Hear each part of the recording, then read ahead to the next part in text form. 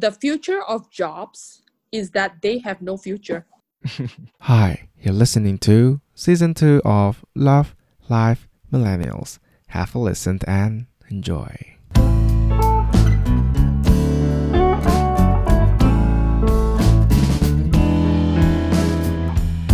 All right, this week we are welcoming an old guest. Wait, I don't think that's the best adjective. We are welcoming a former guest of ours in season 1. She is my principal back in high school. We talked over an episode back then and we received quite positive, abundant responses. And now I want to talk to her a little bit more. I want to pick her brain just because she has so much things to say. I am pretty sure that this episode will rock too. For those of you who has not listened to the episode yet, first of all, go ahead and listen. But yeah, Miss Ching is someone who I met over like around 2016, I would say. It was 2010 as a principal in my high school. And after that, yeah, we kind of just keep in touch. So Miss, why don't you say one or two words to the listeners? Hello, everyone. Yes, whatever Andrea said is really true about me being old, okay? Because why? If I can be his principal, okay, and way back then, okay, right now Andreas is already a very successful young man who is like, very impressive in a lot of things that he's doing. So I'm really proud of him. And of course, I'm old, but not to worry about that because I might be old at age, but I have a young heart. Okay. Yeah. That I believe. My name is my name is Joelle, and a lot of my students call me by my Chinese name, which is Ching. So they call me Miss Ching. Okay. That's how Andreas addressed me as well. Okay. So hi everyone. Yeah, Miss, we initiated this episode over a movie, right? It's called Social Dilemma, and we wanted to provide our own commentary about it. Maybe can we start with that? Oh yeah, I was just talking about that with with a couple of people because I recommended this movie to a lot of youngsters and I asked them to watch, and a lot of times after they watched they said, whoa, this is really mind-boggling, and then it's like they said that it opens up a lot of their views about social media and whatnot, right? Mm-hmm. And maybe you can just give a little bit of summary about it since you watched it more recently than me. I watched it a while back, so it's basically how first social media is such an integral part of our life now, and it's kind of ironic because the movie was trying to depict a life of the backstage, for those social media developers, how they can really just map us out based on our user data. Basically, when you have that many data points, you can actually predict what someone will do next. It's quite scary, but at the same time, it's, as I said, it's ironic because we cannot escape from it. Even when we know, yes, we acknowledge that it's quite creepy, but we still use it anyway because it all comes back to how it has made such an impact to our life. But yeah, for this episode, I actually wanted to take a little bit of a side angle, which is to use this whole understanding of technology and social media, and I want to link it with Miss Ching's forte, which is education. I wanted to understand a little bit more of your observations on, firstly, technology in current society, and then the second is how it has impacted education in general, and after that, maybe we can dig down a little bit deeper. Okay, that is a very good introduction about the movie itself. It's actually not a movie per se, but it's actually a documentary film, so it's actually based on true stories about people or creators of those people that work backstage in popular social medias. And I think that this documentary is really thought-provoking. It happened to be a while ago, before I was talking to Andreas. I was in another meeting and we were talking about how things that we think or our minds can be so destructive that it can actually bring down a lot of negative side effects as well. For example, people being depressed and so on and so forth. And one person in the meeting actually shared that it is due to the social media that he engages in. For example, social media is actually made in such a way that the algorithm of it is like if you actually watch a certain kind of thing for quite a while, then they would actually keeps popping up to you so that you can actually click to it, right? So what he's saying is that recently he has been watching about young entrepreneurs, or like young people who are really, really successful and whatnot. He's actually a young dude as well, but because of that, he actually felt kind of self-defeated, because he thinks that at this age he should actually already be at a certain point of his life in terms of success wise, but he thinks that he's just not doing enough yet.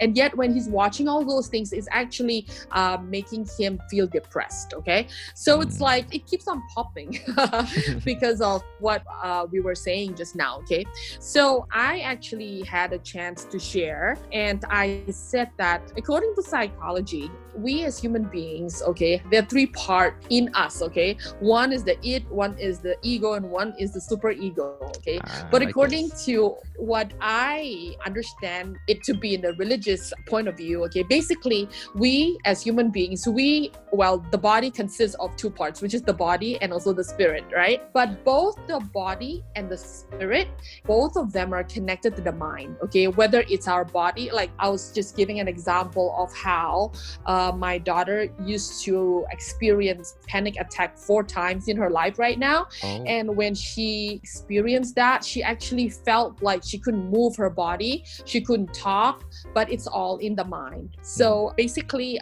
the body is connected to the mind, obviously, and also our spirit as well. So basically, if we think about something depressing or something which is like defeating or something like that, then it will actually make us depressed, or like something like that. It actually bring our spirit down as well.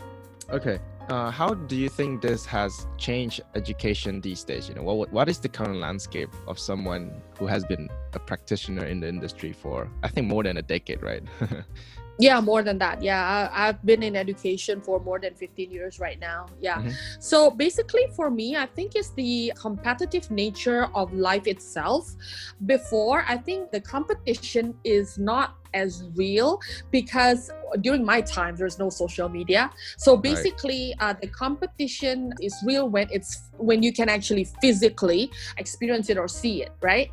So say for example, in an office, you can actually feel the competition if there's somebody who's like better than you, or like who wants to try and pull you down, something like that. So it's like all whatever that you experience. But right now with social media, it's even twice the the threat, is because sometimes things that you don't experience in life, but you actually are able to see, like what I was saying just now about a young man feeling actually threatened or feeling depressed just because he saw some other people who is like his age or younger being more successful than him. These people are not even people that he knows personally. So right now with social media, in another end of it, it becomes very competitive. So that actually is one of the downside, I think, towards younger people who are basically on social media all the time. So yeah. So you're saying that social media has a detrimental effect actually for people who is doing the study, right, as a student. But what about the content of the teaching itself? Like, how does this transform over the course of social media developing in the past recent years? For me, I think social media helps a lot in the way students learn, and also it helps a lot for teachers like us who knows how to incorporate social media, or like things that is being, contents creators made them to ease our life as a teacher as well. Okay. Yeah, so in terms of the advancement in the technology and everything like that, it helps a lot, okay? But like I said again, how many people can actually do what is called passive filtering in their life, okay? Well, as much as we think that as adults, we should be able to filter all the negative things and just take in positive things so that we will actually be thinking positive things all the time. That doesn't happen though. For example, I happen to be inside a lot of WhatsApp group as well, okay, because of business sometimes, and also because of work. But a lot of times, because there is like groups like that, the circle of communication is so much closer right now, and yet people like to just forward things without filtering them, right? Whether it's video, or whether it's a piece of news. For me, I happen to be the type like I don't open video unless it is like recommended, because sometimes people would actually send videos of somebody killing themselves, or like, you know, of like jumping out of a building, or like very depressing kind of thing, right? And then I think like reading about those kind of things in newspaper itself is already bringing some kind of a negative thoughts, or like, you know, depressing emotions to us. But watching it live, it's even more detrimental, I think. Yeah. So yeah, we have to actually have what is called passive filter, I think. Sure. Very interesting concept of passive filtering. Yeah. But do you think this is something that we should also exercise when we want to learn something from online? Because, okay, now we gotta admit, aside from traditional teaching, we are also now exposed to a lot of online courses with the so-called professors who we may or may not be very aware of their credibility as a teacher. Perhaps if it's like a very official courses like Udemy or LinkedIn, you got to see their qualifications. But do you think, like, let's say for platforms like YouTube, it's still just as valid as an educational platform for us? And just trying to elaborate more on this passive filtering, how do you think it's best to combine these two? That's a very good question. Yes, definitely with platforms like Udemy, Coursera, you know, all these kind of things, it is legit where, you know, they actually have a filter before they sell their courses online, okay?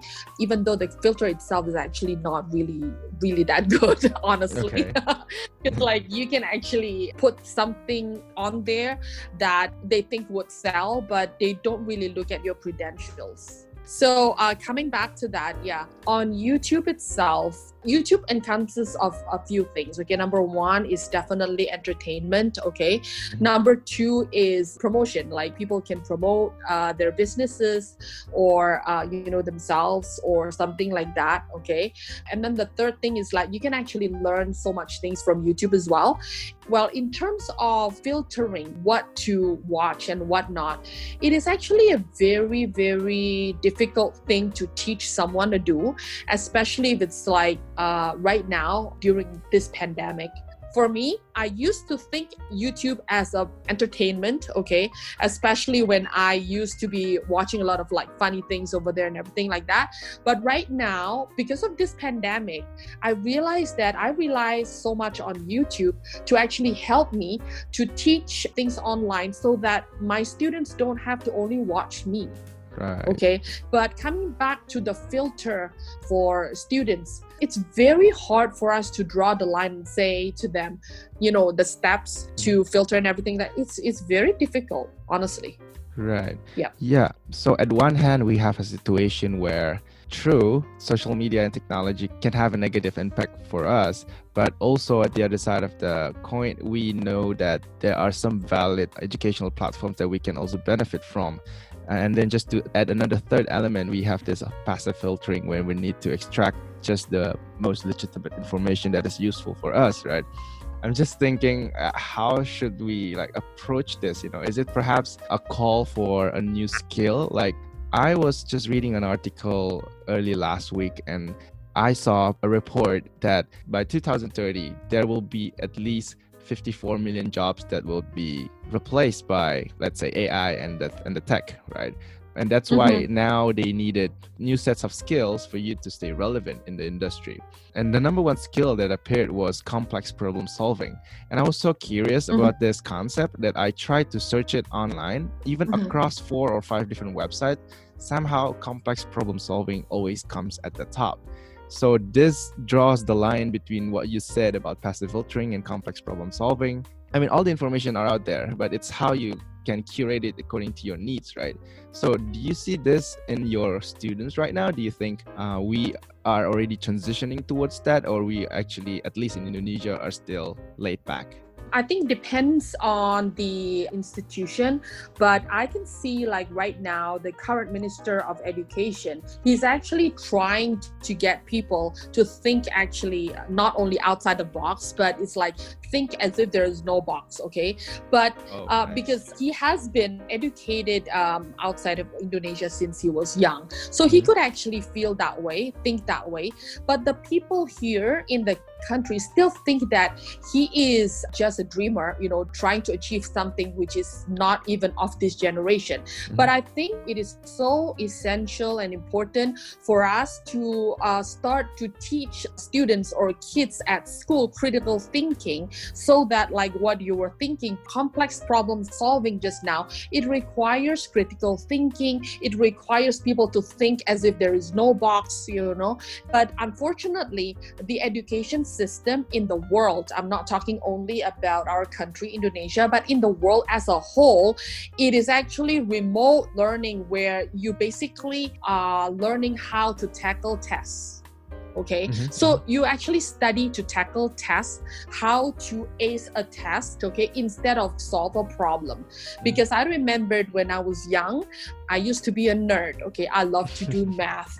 And then, and then I love to actually, study and whatnot. But the thing is that every time after a test, when I go out of the, say, for example, during the recess, we call it, my friends used to actually compare answers and say, hey, what is answer number for number 5, number 6, number 7, or something like that, right? They would compare answers. Guess what I tell them?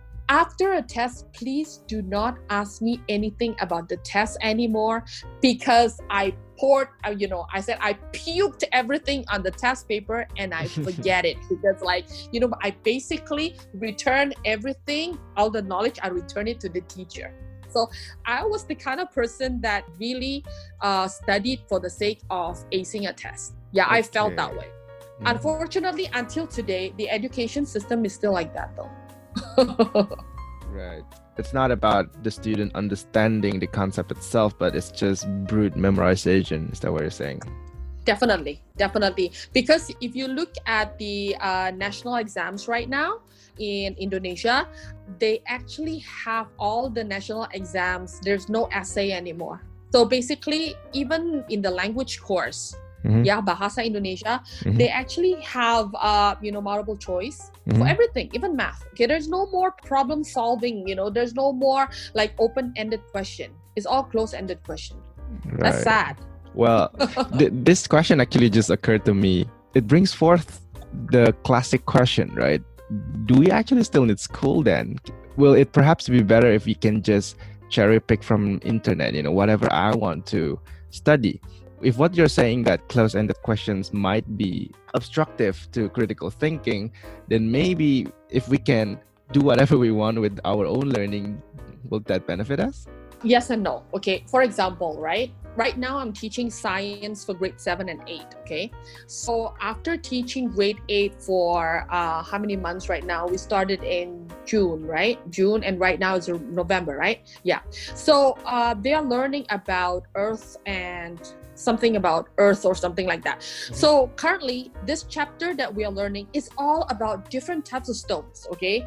Different types of stones, different type of soil, different types of, all those things, right? Yep. And that it has gone into such a lengthy chapter that I actually asked my student, are you ever going to be a geologist, or are you going to be, going into this kind of field or anything like that? If not, can we just skip this? Because it's like so lengthy and it's so detailed that I don't think they need to know. Of course, I don't even remember any of those anymore. I know, it's very energy consuming for them to try to memorize all those very difficult chemical names, right? Yeah. Just to be tackling a test. And at the end of the day, they will never ever use it in their life. Yeah, if I think back, if I have choices, I would definitely not pick, those geology classes or science, maybe because I, for one, do not have any interest towards those subjects. So I think those subjects will be massively important for people who want to become scientists. But at the same time, I also remember when I was young, I told my mom that I hated social studies because I already know back then that I would never use that for my profession. But only like 3 or 4 years ago that I realize social studies, they're actually useful when you talk to people that matters. Like when you want to engage with business partners, then you kind of want to engage in a communication basis, right? And then you want to be able to know those stuff. Like, just to have a very exaggerated example, when you talk to someone and then you let them know that you do not actually know that the world is round, you look like an idiot, right? And that could have an impact to your business partnership in some way. So I'm just thinking, maybe in a sense, as a younglings, as a teenager, we do not have this kind of epitome yet. We just need to be spoon-fed with all this education. In a sense, there's a degree where you would need to customize this education, but there's just some basic subjects that you cannot avoid. That's just my line of thought, actually. Yeah, it is. So I do believe like the foundations of all the education itself is so important, especially, on the few fields. Okay, number one is the language. Number two is math. Okay. Number three is science. To a certain extent, you have to be equipped in that. You have to understand that. And then number four, social studies as well. As much as I hated it, I used to fail my history all the way. Okay. But I remembered, I think like talking to exactly like what you said, not knowing a lot of the historical facts really made me feel stupid. Yeah, it does. Yeah, because I hated history. I didn't like it. And I thought that, well, I was more of a science person. So it's like, I love chemistry, I love math. And even though I failed my physics, but I love chemistry and math, right? And biology, I like it too. But, I hated history from the first day, okay? So I thought that, why learn about dead people, okay, kind of thing. But again, like I said, I regretted that later on because I felt like kind of dumb not knowing a lot of things in the past, okay? So, okay, coming back to your question just now, whether or not the education is like right now relevant and whatnot, and what should actually, the kind of changes that they should be making. I think I appreciate the fact when my kids get to study in Canada, even starting grade 9, okay, grade 9 is considered as high school already. So starting grade 9, they could actually choose the things that they want to study to equip themselves with whatever that they are planning to do in the future. Even though any grade 9ers would actually, say that I don't know what I want to do. I don't know what I like, or like, I will be pursuing in my life later on. But at least, with the choices that are given to them, there's a lot, there's academic ones, but there are also a lot of courses, which is like skill courses, vocational courses that they could try out, and then they could actually find their niche from there. Okay, so I remembered when you were in high school as well, you also were given that choice where you can actually pick the courses starting grade 9. But it's unfortunately, because it's in Asia, we don't have that much vocational courses for you to choose from. You only have all the academic one. But when I was in secondary school, I had some vocational courses as well. Like, for example, home economics, we had technical. I didn't take home ec because I thought it was too girly. I went to take technical, which I ended up not knowing anything. Like, I don't even know how to use the saw right now. I used to, do metal work and woodwork, but I don't remember any of those anymore as well. Yeah. Okay. Right. So since we have already just now discussed about complex problem solving, as an educational consultant, can you think of something that can instill this into this, let's say, new era education? That's a very good question. So the thing is that about I would say 8 or 10 years ago, okay, I actually had an idea of wanting to open up like, a vocational institute over here in Indonesia, because I remembered when I was studying in Singapore, there is something called a polytechnic after Sec 4, where you can choose to go to a JC, which is called a junior college, which I did. But some people actually can choose to go to Polytechnic, some people to go to Pre-U, okay? But some of my friends who went to Polytechnic, I realized that, they actually learn a lot of things which is hands-on, which actually allowed them to be able to work right after 3 years of Polytechnic. Once they graduated, like some of my friends who actually graduated from JC, even though it's more prestigious, and then people that graduated from Polytechnic were admitted enrolled in Polytechnic is supposedly people that cannot enter a JC, okay? So it's like in terms of academic wise, maybe they're not as smart as people that go to JC. But in actual fact, after they're trained in Polytechnic, a lot of them actually can find a job after that. Right. Like they can work, and then because whatever that they're learning is hands-on.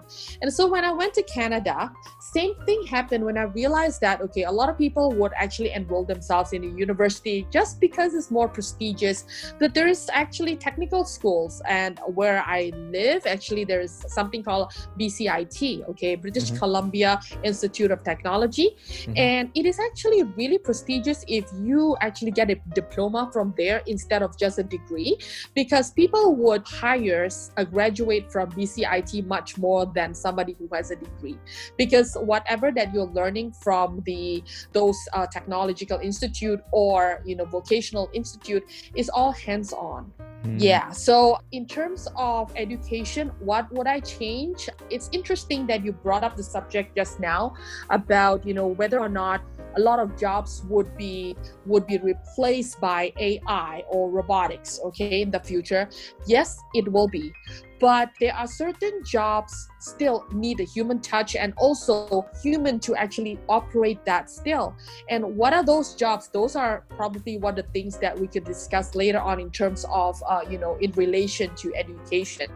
But I do believe every student right now we will say Gen Alpha, Generation Alpha, they have to have a skill. Skill-based learning is so important. Okay. Can you explain a little bit more on the jobs that you were mentioning just now when you said there will definitely be existing jobs that will continue to remain relevant or new jobs that would become something that we need to start learning? Can you talk about it more? Actually, I did some research on that as well, which opens up my mind a lot, especially as a teacher. It says like a lot of the future jobs that is going to be popular would be jobs that is not even, it's non-existent as of now. Can you imagine that? Wow. That is actually like a slap on my face, okay? Right. Because why? Because right now, as a teacher, we are still hoping to put our students to universities or like to the best schools so that they could actually graduate from there. And what's the point of them graduating? So that it could actually equip them so that they could be able to find a job, isn't it? Yeah. But if the research is saying that some of the jobs are non-existent right now, which is actually going to be big in the future, then how are they going to learn? Okay, then I guess if that's the case, maybe we don't need to put our kids into, very expensive, prestigious universities. We should just let them work and get hands-on experience. Maybe that's best. Well, the thing is that as much as we would hope that would be the best for our kids, I think like children nowadays are, well, I wouldn't say they're more spoiled, but they are more reserved, okay? And not only that, they are very protected, because how many families right now have more than 4 or 5 children? A lot of families right now, they have like only 2 children, at the most 3. Okay, 4 is considered as already quite a lot, right? So it's like because they have less children in the family, obviously all the kids become very protected, and also they get the best out of what they could. Okay, because well, as a parent, I know that I work for my kids. Whatever that I work for is actually all for my kids, okay? So it's like we want to give the best to them. Little that we know that in doing so, we are actually, quote and unquote, okay, spoiling them. And then not only that, we are actually letting them have such a perfect or like good life that in turn would actually have them not have that kind of fighting spirit in them. As I see, you actually went to China when you were really young, okay? When you were you even 16 at that point of time? 15 and a half, 16? Yeah, 15. Yeah, 15. Probably 16. Not even 17 for sure, I know, okay? You were so young, okay? And yet you had to go there, okay? Well, in your generation, 16, going to a foreign country by yourself where you do not know the language is very adventurous. Do you know that I was put in Singapore when I was 10? Yeah, yeah. Yeah, I went there when I was 10, and my sister went with me and she was 8. Okay. So pretty much we grew up without our parents, but we actually grew up with a guardian. Thank God I had a very good guardian who loved us very much. Okay. But at that point of time, there were a lot of us though. I wasn't the only one. Some of my friends actually went to Singapore when they were in grade 1. So it's like back then, come to think about it right now, when my daughter was like 16, and she had to go to Canada to study, I gotta quit my job, okay, sell my school just to be with her. Oh. Just because I just wouldn't let her, I couldn't let her go by herself. Like, it's like, she's my baby, you know, kind of thing, right? So it's like, yeah, it's so different. And my mom used to scold me and say, guess what? You actually went to Singapore when you were 10 and you were okay. Your sister was 8 and you were okay. Right now, your daughter is already 16 and you can't let go. Right. So you're saying that we need to start putting our younger generation more into a situation where they are challenged, as so they kind of naturally develop this idea of critical problem solving or complex problem solving. It is, but honestly, it is easier said than done though. Theoretically, yes, but it is easier said than done. Okay. Anyway, so we were talking about the jobs, right? Can you name us a few that you think would definitely come in the top 5 of the most sought for jobs in 2020 above? 2020 above or 2000 what? In the future lah. In the future? Yeah. Okay, let me look at my notes, okay? So, according to my research, okay, 7.1 million jobs could be lost through redundancy, automation, or disintermediation. Okay?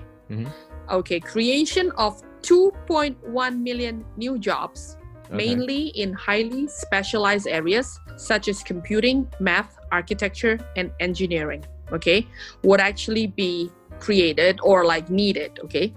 So skills and jobs displacement will affect every industry and of course geographical region as well, depending on where you live. So it's going to be very, very, different. Okay. So basically, what are the kinds of jobs that would be replaced? I guess it would be highly standardized tasks that is easily automated. Okay. So if it's automatable, then it is definitely going to be replaced. If it's something repetitive. So for example, jobs that are already impacted, unfortunately, include like, for example, pharmacists, cashiers, bank tellers, okay? And then farmers, legal assistants, housekeepers, what else? So you're saying jobs that are quite straightforward will most likely be replaced. So that implies that jobs with more creativity will stay. What do you think these kind of creative jobs would be? Okay, for sure. I think like we were talking about YouTube just now, right? We were talking about a lot of online stuffs right now, right? And then from all that, I think things which is related to entertainment as like getting people to keep themselves be entertained and whatnot, it's still going to be, it's going to be bigger than ever before. What about for tech? We were talking about robotics and AI. What do you say about the current popular jobs like data science, data engineer, and those stuffs? Yeah, for sure. I think like the ones that is going to be essential and even bigger is IT. All right. As well. And what about soft skills? I think we talked about this earlier. Do you think that would also be an asset that we can leverage in the future? This is something that I read, which is very interesting. The future of jobs is that they have no future. Wow, very dystopian. I know. And it's very disturbing, right? Okay. Yeah, so I realized that a job is different from creating value. So the word job is actually describing a relationship.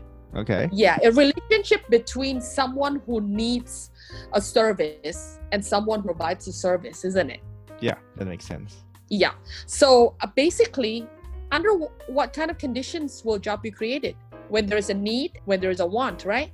So right now, if we say in the future, the need is there, okay? But people there has to be a balance between the need and the wants, right? If Yeah. people want a job, but there is no need for people to hire somebody, because why? People can get tired. People can actually be emotional. People can actually call in sick. Where robots won't do that, isn't it? Right. So you're saying that since job require at least two parties, first is the one who needs the service and the other is the one providing the service. That is why it is important to have essential soft skills to mediate between these two parties. Yeah. But again, if you ask me, what are those? Okay. Definitely, we talked about problem solving skill. We talk about analytical thinking. We talk about critical thinking. Those are some of the things that we could think of. But honestly, if you ask me to put it into ABCs, I would tell you that I don't know. It's a question, or like it's something that we all need to learn along the way. Okay. And that is the scary part, isn't it? Because we are bringing up a generation towards something that the generation before don't even know. Okay. So am I understanding this right? The most important skill in that sense is to be able to adapt. For sure.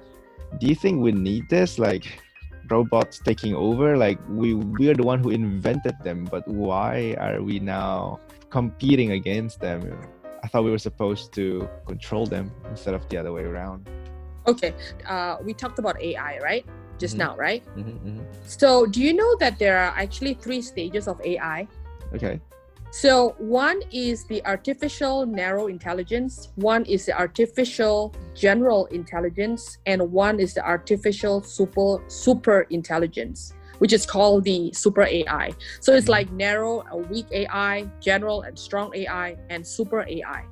And right now, super AI is not invented yet. We are right now in the middle, where there's like, general and strong AI, okay? But a lot of people are very happy and they will actually clap their hands when, the narrow AI were first invented. Because why? It makes our life easier, okay?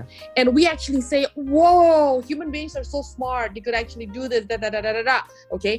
And then people are never content, right? And so when they actually started to invent more and go towards a more sophisticated invention and invent a general and strong AI, then some of the people realize, oh no, this is going to actually jeopardize a lot of the people who has jobs.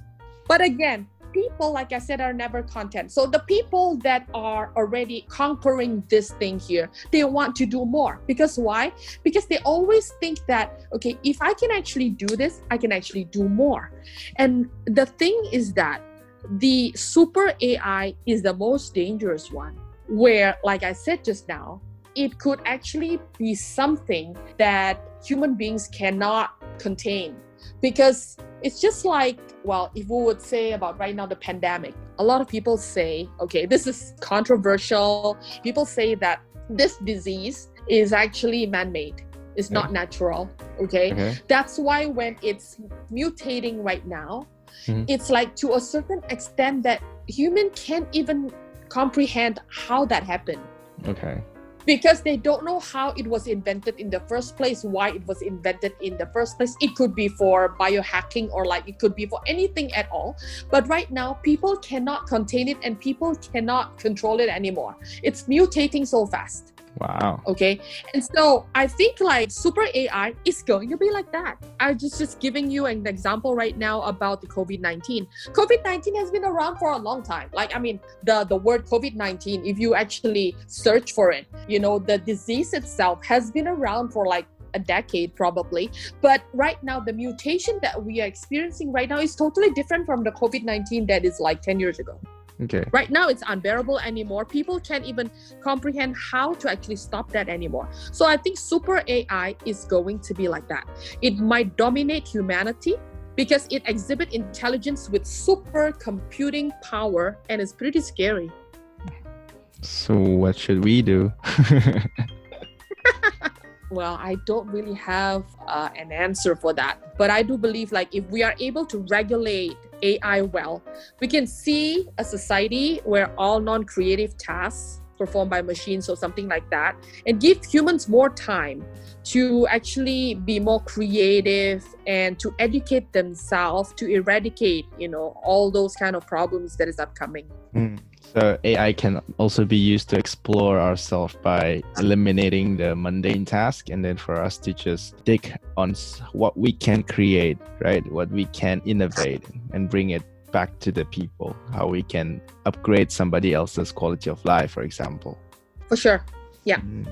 Okay, so actually today we've been covering very wide areas of discussions. We started with I hope we are not shooting rabbit. Are we shooting rabbits?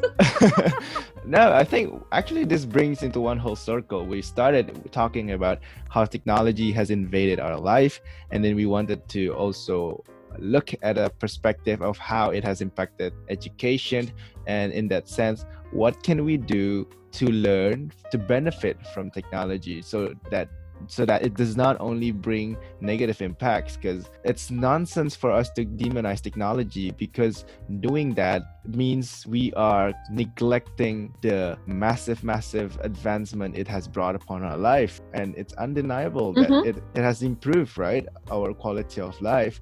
So now it's more about what we can leverage instead with this equipment or this piece of tool that we now have on our hands. And then we also kind of transition that into the jobs economy. What after you learn this, how can you apply it and try to pick the best industry that you can practice what you have learned? And we touch on the fact that, okay, maybe clerical tasks would be eradicated soon. Now we have to start trying to be creative, create and innovate. So I think that's a complete circle right there. Great that you can actually make such a good summary out of everything that we have been talking about. Because at the end of the day, when I come back to the question that is unanswered just now, like, what do you think we should do to help the younger generation to prepare them, for the future? Honestly, like I said, it's still a question mark for me, and it is actually something that I'm still exploring, thinking, and seeking for wisdom each and every day. Because probably not a lot of people are concerned about that as much as a teacher, because I am in the educational field, so I have responsibilities over my students' future at hand, right?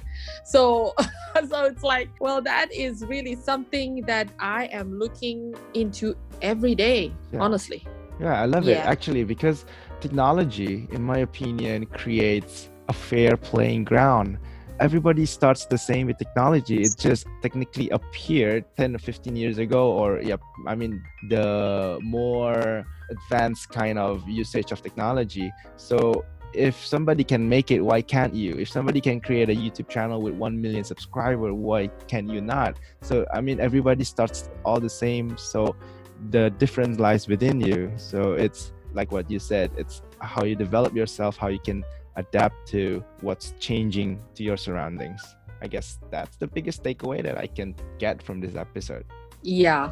Each and every time when we do a podcast like this, we should actually bring about hope.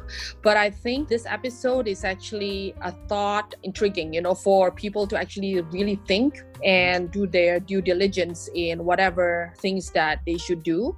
Because like I said, even talking about that, who knows about the future? None of us actually knows about what's going to happen in the future, right? Yeah. So specifically in this area, I think that it actually should remind us that we should be more aware of what is happening out there. And really, we shouldn't be educating our kids according to how we were educated before, because things had changed so much. Yeah, I agree. It will always come back to one of my favorite quotes, which is keep trying, learn to know what you dislike before getting closer to what you like. That's always been one of my Bibles.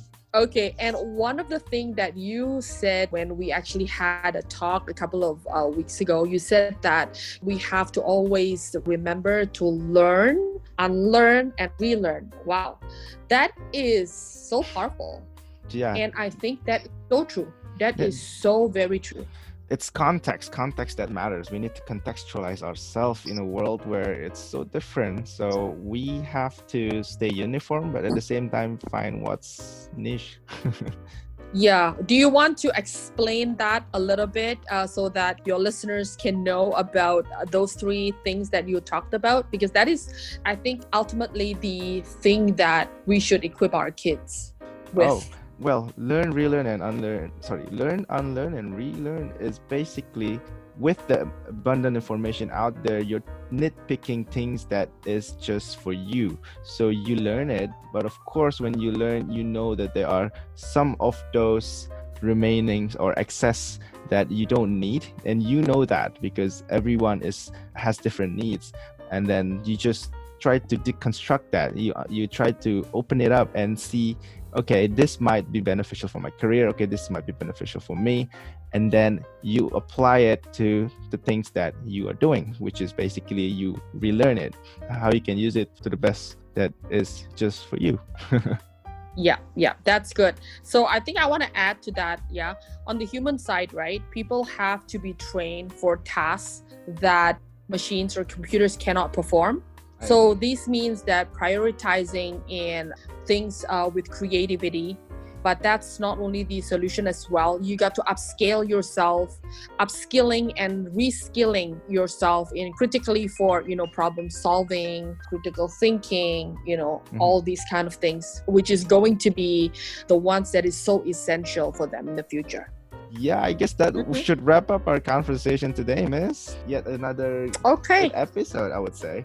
Yeah, like for the listeners, this episode wasn't meant for you to be like, okay, you have a problem, you have a question, and then we give you the answers. But we kind of try to pick each other's brain and bring forth some questions that you might want to consider, you might want to think and start counter-engineering yourself towards the answers. And nobody knows the answers, but as long as you stay on that track, then eventually, I guess, the tunnel will give you off some light, right? Yes. Do you want to add some final remark to this, miss? I think my final thing to ask the listeners is, what do you think? Okay. Very simple but powerful question.